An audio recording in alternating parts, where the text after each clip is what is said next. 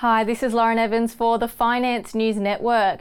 Joining me from LBT Innovations is CEO and Managing Director Brent Barnes.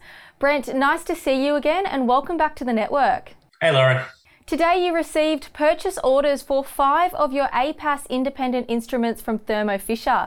Can you tell us more about this? Absolutely. Look, first, for those new to the LBT story, we appointed Thermo Fisher Scientific as our exclusive distributor for our automated plate assessment system, or our APAS product in the United States at the very end of September of last year. So since then, we've, as you would expect, kind of done the onboarding activities where Thermo's, kind of brought the product in behind their brand and in behind their sales team. And today, look, we're really pleased that just after kind of 6 months of them being formally appointed, they've placed an order for 5 APAS independence instruments. And this is really to kind of support the market traction that they're getting from customers since taking it on in the US. I think for shareholders, it really demonstrates that positive market traction in a relatively short period of time. And to put it into context, over the last 2 years without Thermo, we've sold 5 instruments. So after 6 months, they've placed a PO for 5, which I think is a really great indication of the product market fit that we're seeing in the US. So you've said previously that the sales cycle is typically 12 to 18 months, but this order has come just after 6 months of Thermo being appointed. Why is this? Look, I'd point out that we have a confluence of interest between our APAS product and Thermo's media. So in other words, APAS automatically reads and interprets the media that Thermo kind of manufacture and already distribute. And in fact, are real leaders in that category within the US and in fact globally.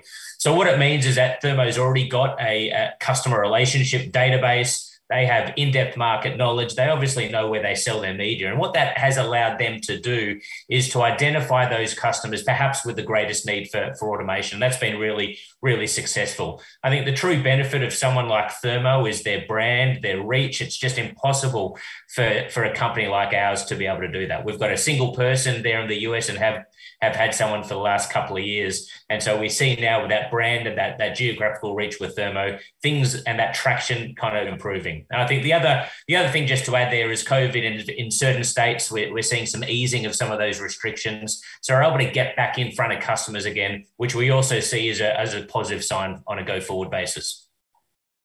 And what impact do these sales have with respect to your recent full acquisition of Clever Culture Systems? As a refresh for shareholders, Clever Culture Systems was a joint venture company we set up actually in 2013 to commercialize the APAS product.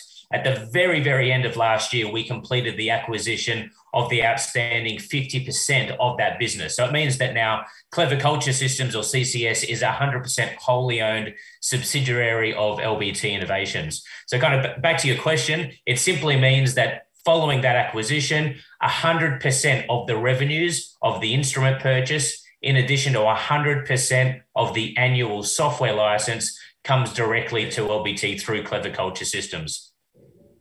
And the last question from me, Brent, what can we expect from the company in regards to near-term activity?